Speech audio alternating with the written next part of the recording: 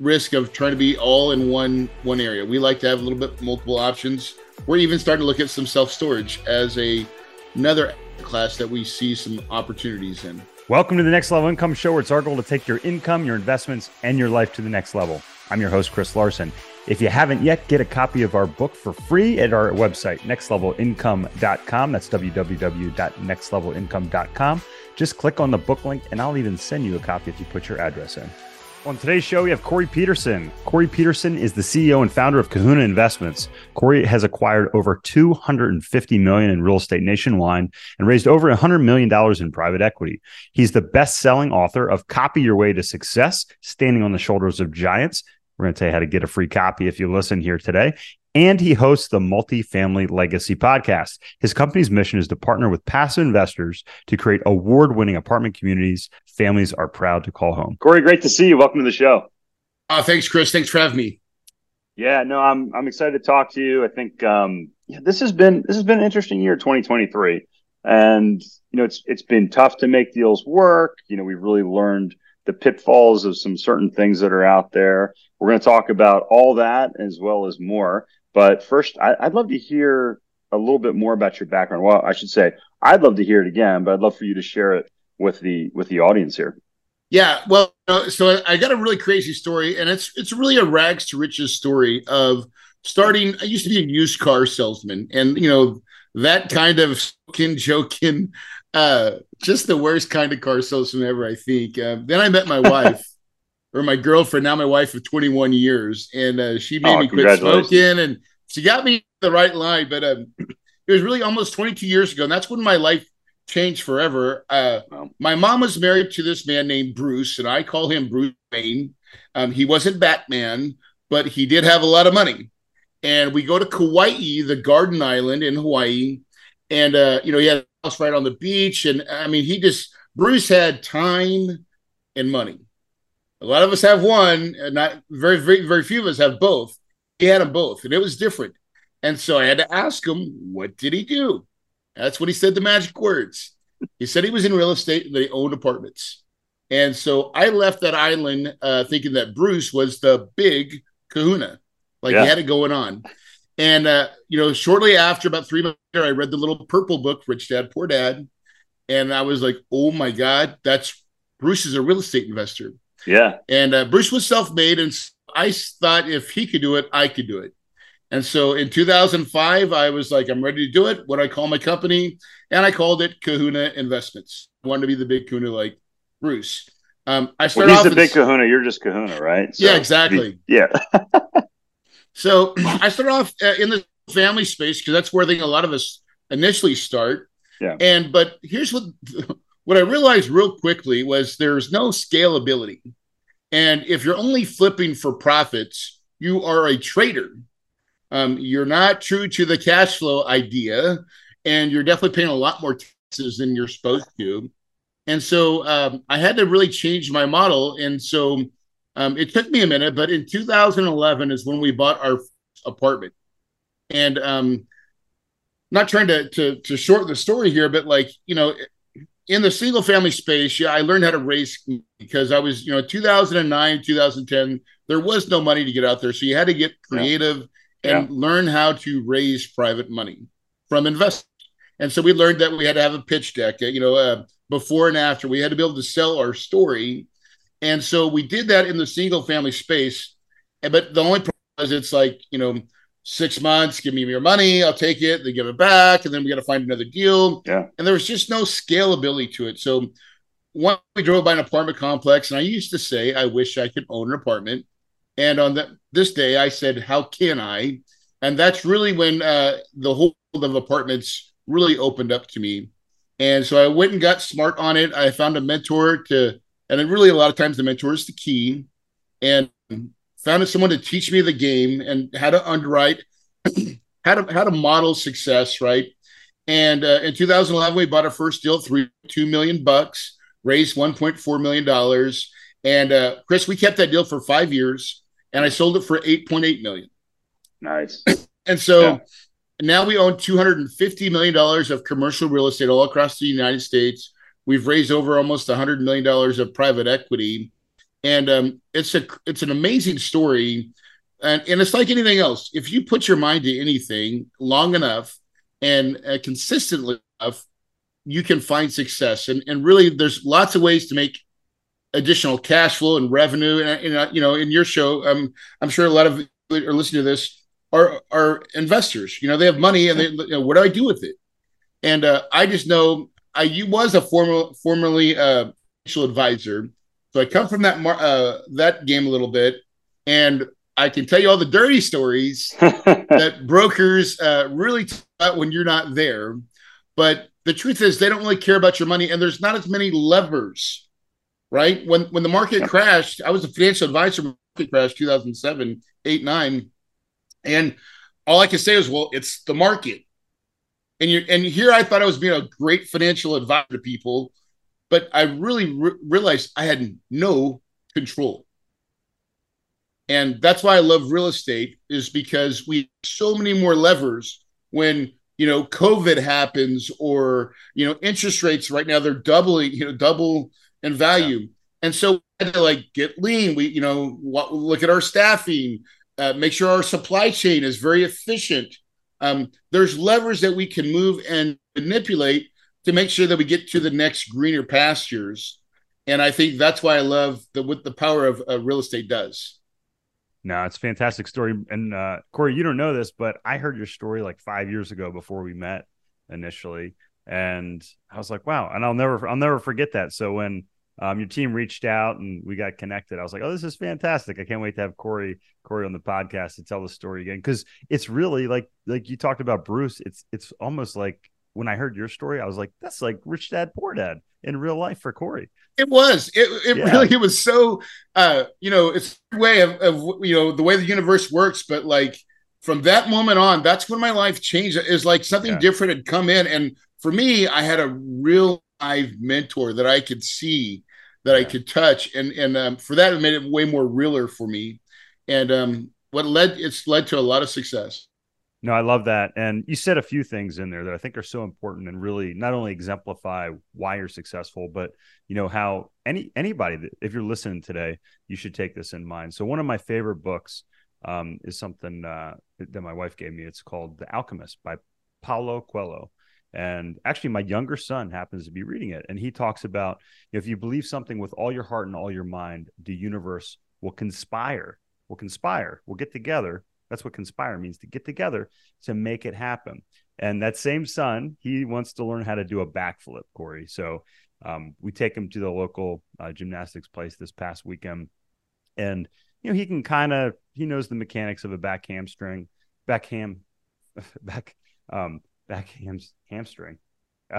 handspring.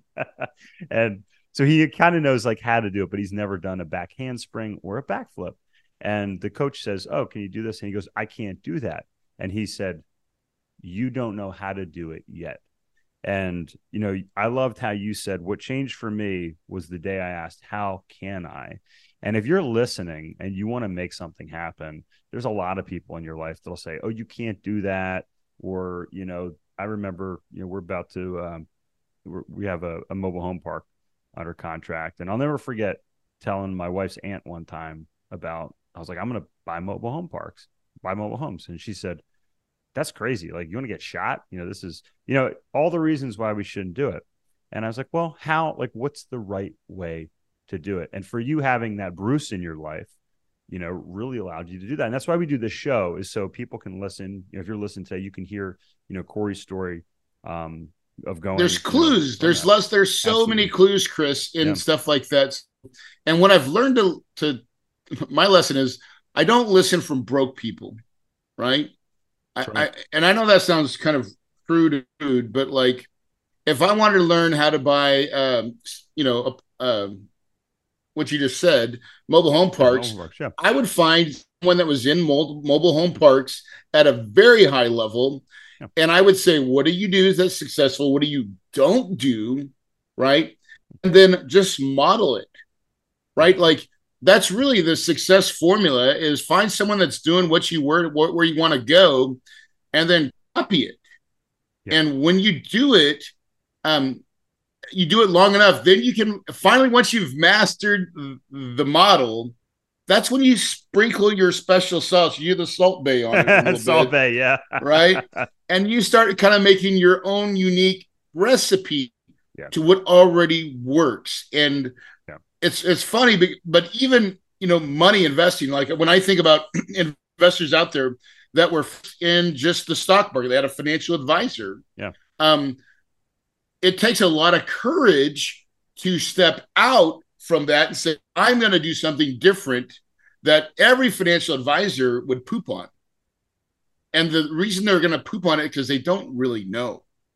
They don't. Right? Yeah, and it's scary, right? If you're I like to say, it's like my wife. She was talking about we were talking about teaching the boys how to use a firearm. And it was intimidating for her because she didn't grow up around guns. And I said, listen, sweetheart, I said, and I may be triggering, no pun intended, people that are listening, but I said, hey, if I told you, hey, hop in the car, get in my car and drive the boys to school, and you'd never driven before, I said, would you be nervous that you might hurt them? And she said, absolutely.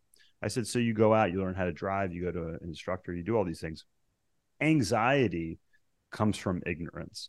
And the more we can educate ourselves and ask, how can I, that does that. The other dirty secret, which Corey, from being in the financial industry, is, and I know this because some of our investors have told me this that are financial advisors. They say, well, Chris, I'm actually prohibited from investing in these per my contract. So not only can I not tell my clients about it, but I can't even invest in these either because they're salespeople and they're selling away. No different than when I was in the medical device space. If a surgeon said to me, Chris, what product should I use? And I recommended my competitor's product, I would get fired because that's not my job. There's a rule with financial advisors. You can only sell what your broker or your broker dealer allows you to sell.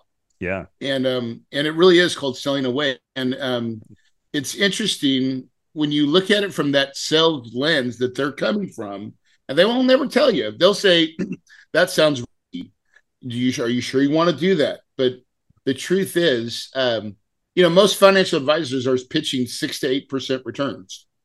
Yeah, and look, that's not terrible in certain circumstances. It's not. But the fact of the matter is, you just said, hey, learn from somebody that has done it. You can take some matters in your own hands and get together, find smart people. Listening to this podcast is one of those steps, right? Yeah. Of educating yourself in the ways of money. And because rich people tend to want a little bit more control, at least when I look around. And when you get super wealthy, you become a family office and you hire people to watch your money, right? And they don't go in the stock market. They have people that actually make that money and make the investments themselves. And so a lot of times with syndications of what we do in the side, it's kind of like, it's almost like taking that concept, but allowing you to do it in fractionalized piece, right? Absolutely. And that's been our mission, is to help bring, those institutional assets that have been reserved typically, for the institutions, for the endowments, for the private, or the family offices, bring them to every person. Because when I heard about it, I was like, just like you, Red Rich Dad Poor, I was like, I got to become accredited. I got to get access to these special investments. Now, Corey, you started in multifamily just like I did. You beat me to it by a couple of years, certainly. And you've learned a lot here. We were chatting here before the show. You've learned a lot over the past dozen or so years in that space. And a big part of your portfolio now is student housing. I know listeners are familiar with multifamily and different things, but maybe we don't talk a ton about student housing. And I know there's a lot of heads that are like you, that are shaking like, you should, Chris, because I'm paying tuition at these schools. Yeah. Once you get to the age your kids turn 18, you're going to find out about student housing real quick. Yeah, which is funny because I bought my first 2 townhouses in Blacksburg, Virginia, and I rented 5 of the 6 bedrooms out to students. So I actually got my start in student housing, if you really think about it. And it's funny because you're in Blacksburg and you have a property right away down the road at Radford University. So yes, I probably was in that. I may have even been in that property at some time or another during my time there. But so I'll tell you why I love student housing is Yep. it's a little bit more work as far as there's a lot of more moving parts. You're dealing with college kids. But here's the beauty of it is mom and dad co. So I mean, think about it. And I'm not saying that it's resilient from market cycles, but it kind of is. Now it's not COVID resistant because when COVID happened, no one went to college. And so our housing model got broke for a minute. It's been a hard couple years. Well, We are now finally recovered. so let's hit on that real quick. Sorry to kind of Yeah. twist the knife a little bit, but so we all, everybody in the multifamily space saw, the restrictions with collecting rent and doing these things. How did that work in the student housing space, Corey? It was brutal. We went from 100% occupancy to 45. Wow. That's a death sentence, by the way, right? Yeah. Now, this is why I love real estate. We immediately got skinny. I mean, abnormally skinny. And when I say that, I'm talking about we stopped ordering anything, like no orders, cut staff in half, almost to a third on some properties. Put a skeleton crew to get through because, now on my bigger schools, were bigger colleges, still had more tenants. It was more like 75, 80. Okay. But on your D2, your D2, smaller D2 schools that have 8,000 students or so, those are where I saw my biggest hits. Like they just stopped going altogether, and it was just vacant. And it lasted for 2 years. This year it was great. This year we killed it. And my big schools, they rebounded the year after, right? Okay. It was better. But other than that, and what I did, so I've learned that when there's blood in the streets is when you buy. So what did I do during COVID? I doubled down. Yeah. I bought 4 more properties in student housing because you buy the pain. And but I do love about the student side is that mom and dad personally guarantee their 12-month leases, even though school is usually only 9. Right. And then I think my properties keep me young. I love it is way more fast paced. And so my staff and my team and the touches, it's just a different animal, but it's so much fun. And the right properties fill up on their own. Like we have a property in East Carolina, ECU, right? North Carolina, Greenville, and it will fill up regardless of kind of what we do. And last year we got a 6% increase in rents. Didn't do anything. And we're probably going to get another 6% this year. And we're not going to do anything besides raise the rents and say, here's the new price.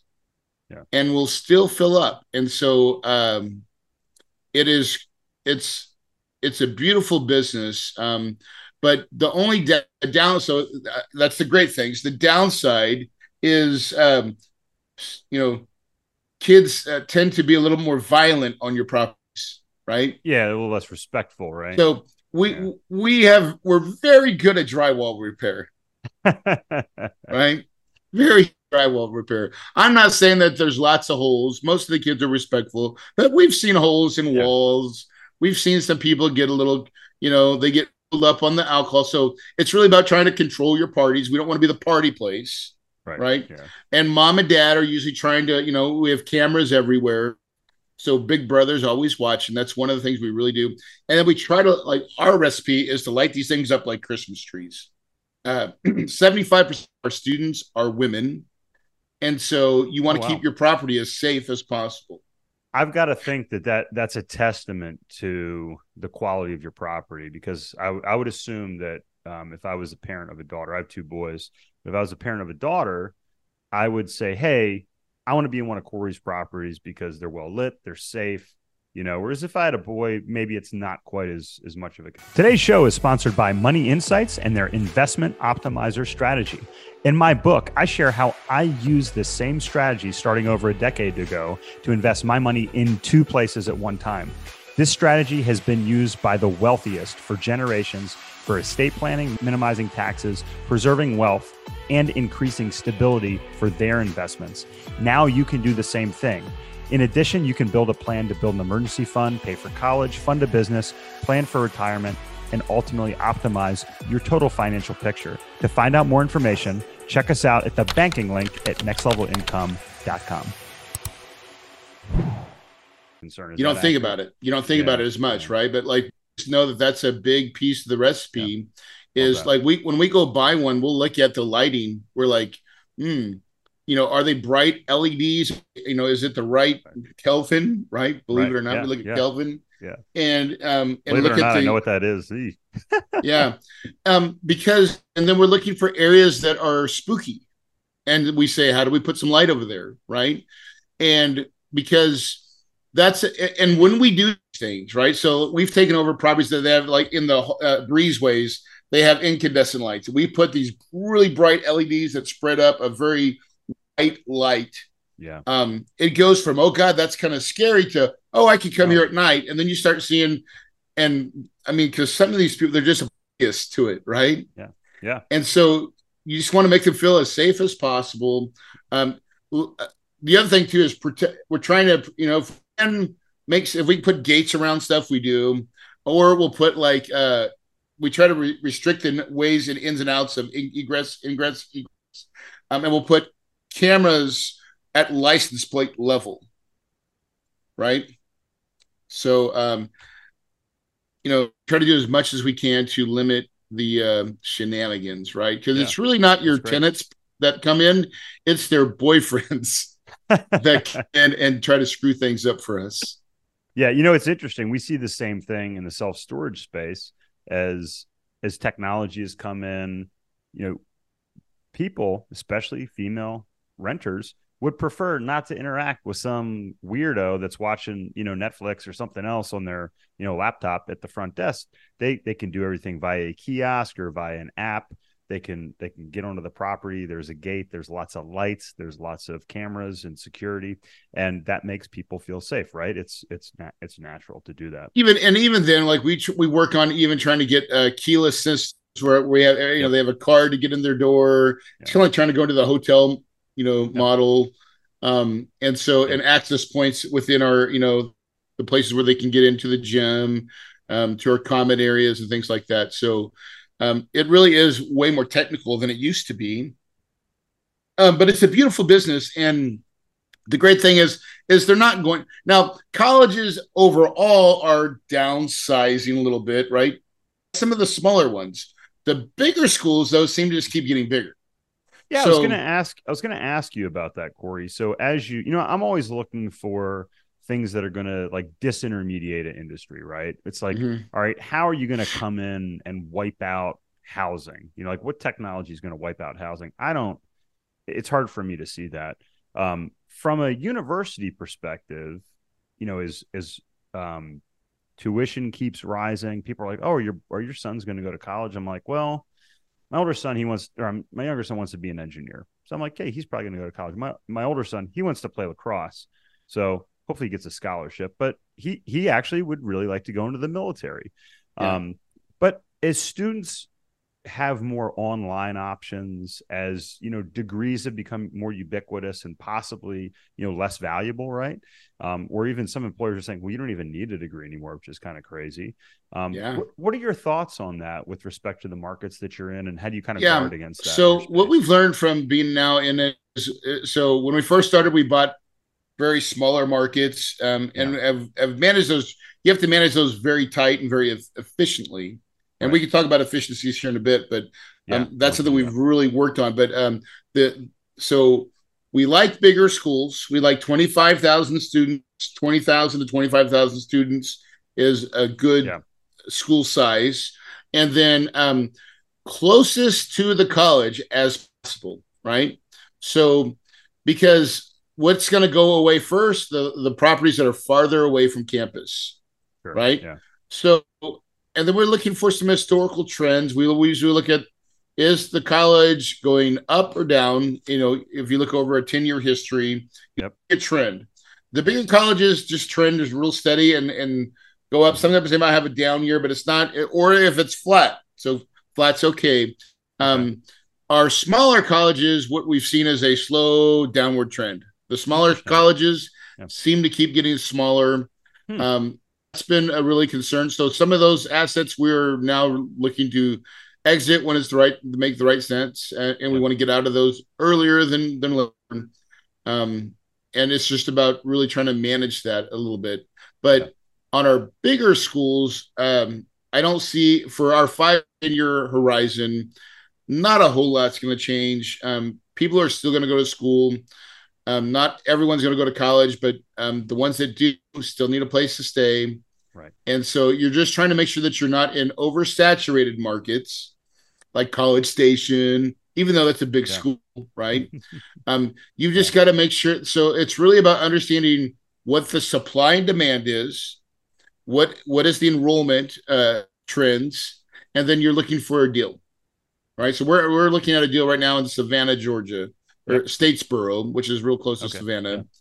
Yeah. And it's a 20,000 kid school. It's not D1, I don't believe, but it's a good large D2 school.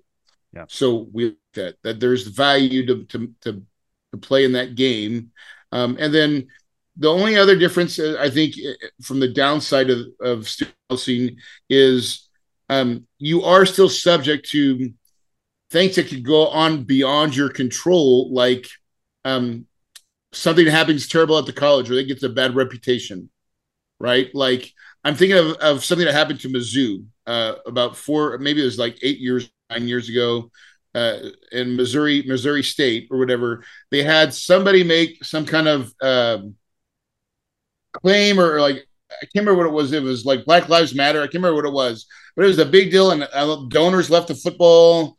It was a big deal, and the next year, new enrollment Enrollment went down. plummeted. How about that? Right, Yeah. Interesting.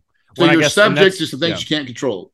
Yeah. And that's probably a reason why you look for, big D1 schools, big D2 schools. You see success in their football programs. You see enrollment skyrocket like we've seen here in Yep, Knoxville. everyone wants to be Pretty part of wild. part Yeah. of that trend, right? Now, It's crazy. Yeah. and then we sprinkle that with just regular old multifamily. So I think Yeah. we're about 65, maybe 70% to the student in our portfolio. We're looking to try to balance that back out. We'd like to be 50-50, right? Because I think the still risk of trying to be all in one area. We like to have a little bit multiple options. We're even starting to look at some self storage as another class that we see some opportunities in.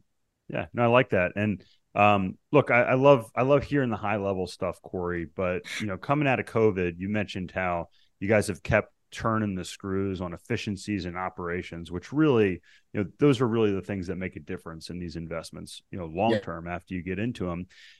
If you would share some of the lessons that you've learned with the audience, and how your company has restructured or evolved, so to speak, here post COVID to really take advantage of some of these efficiencies. Yeah. Thanks, Chris. So when we first started, we were we would hire third party property management all the time on all assets. And that's how most operators generally do it. Here's the problem is third party management is not aligned with any owner operator's goals. And the reason for that is they're not compensated based on NOI, net operating income. They're based on collected rents, top line, right? So they could care less how they spend the money. They just want to make sure they collect all of it, right? And so as we got into this, and we, time and time again, what is your most valuable asset at any property? It's your people. Yeah. And so what we realized is we're actually in the people business. That's what we do. We sell a product called real estate, but it's the people that make it work and run. And so the challenge with third party management companies is we were not in control of our staff, the people, culture, and the way we wanted things to run efficiently. And so this year, 2023, we decided to take control of that. And so we vertically integrated by creating our own property management company. Now, what we've through that is that, your people do make the difference, right? when we start talking about NOIs, net operating income, budgets, real budgets. Oh, can I spend this? I don't know. What does the budget tell you? Right. And going and then having flying off staff and getting everybody to what I call kahunified, right? The kahuna way. It's so important because it builds teamwork, friendship, connection, and that we're all doing it together. So what we found was with property management companies, third-party property management companies, every property was its own island. And none of our properties were really connected, even though we're all in student housing. No one was talking to each other. And so we were able to bridge that gap through when we took over. We brought, we have used Slack, we have Zoom calls all the time. We have all our staff on it, right? And we're able to be so much more efficient in just doing it one way for every property, right? Instead of trying to do it 5 different, because a lot of times on bigger asset managers, you're going to have different property managers, different ways. This one's doing it this way, another one's doing it that way, and it's not coherent, it's not the same, and there's no cohesiveness. Right. And that leads to a lot of inefficiencies, right? And then even supply chain, right? Now that we're under one umbrella, we can get our painting cheaper, our products cheaper, trying to use the same, vendors and the same supply everything. Like, here's our toilet, here's, like we start having codes for each thing. And then we say, and then really it's about kind of Six Sigma efficiencies, just in time ordering, meaning we don't keep a lot of stuff on the shelves, right? Someone's going to go vacant. We go, we usually know 60, 90 days a property's going to vacate, right? Or they're going to non-renew, or we have to evict. Even if we're evicting, all right, let's send this guy, let's get inside that unit. And then he comes up and says, okay, I need, a toilet bar, for the toilet vanity. I need this, I need that. And then, do I have these products on the shelf? No, let's just order just what I need for these 3 units or 2 units or whatever it is. And we have a 24-hour or 48-hour turn policy. We want to have something back on the market within 2 days. Boom. Yeah. And the only way to do that is to be way more proactive and getting into these units, and even sometimes doing the repairs before they actually move out. Yeah.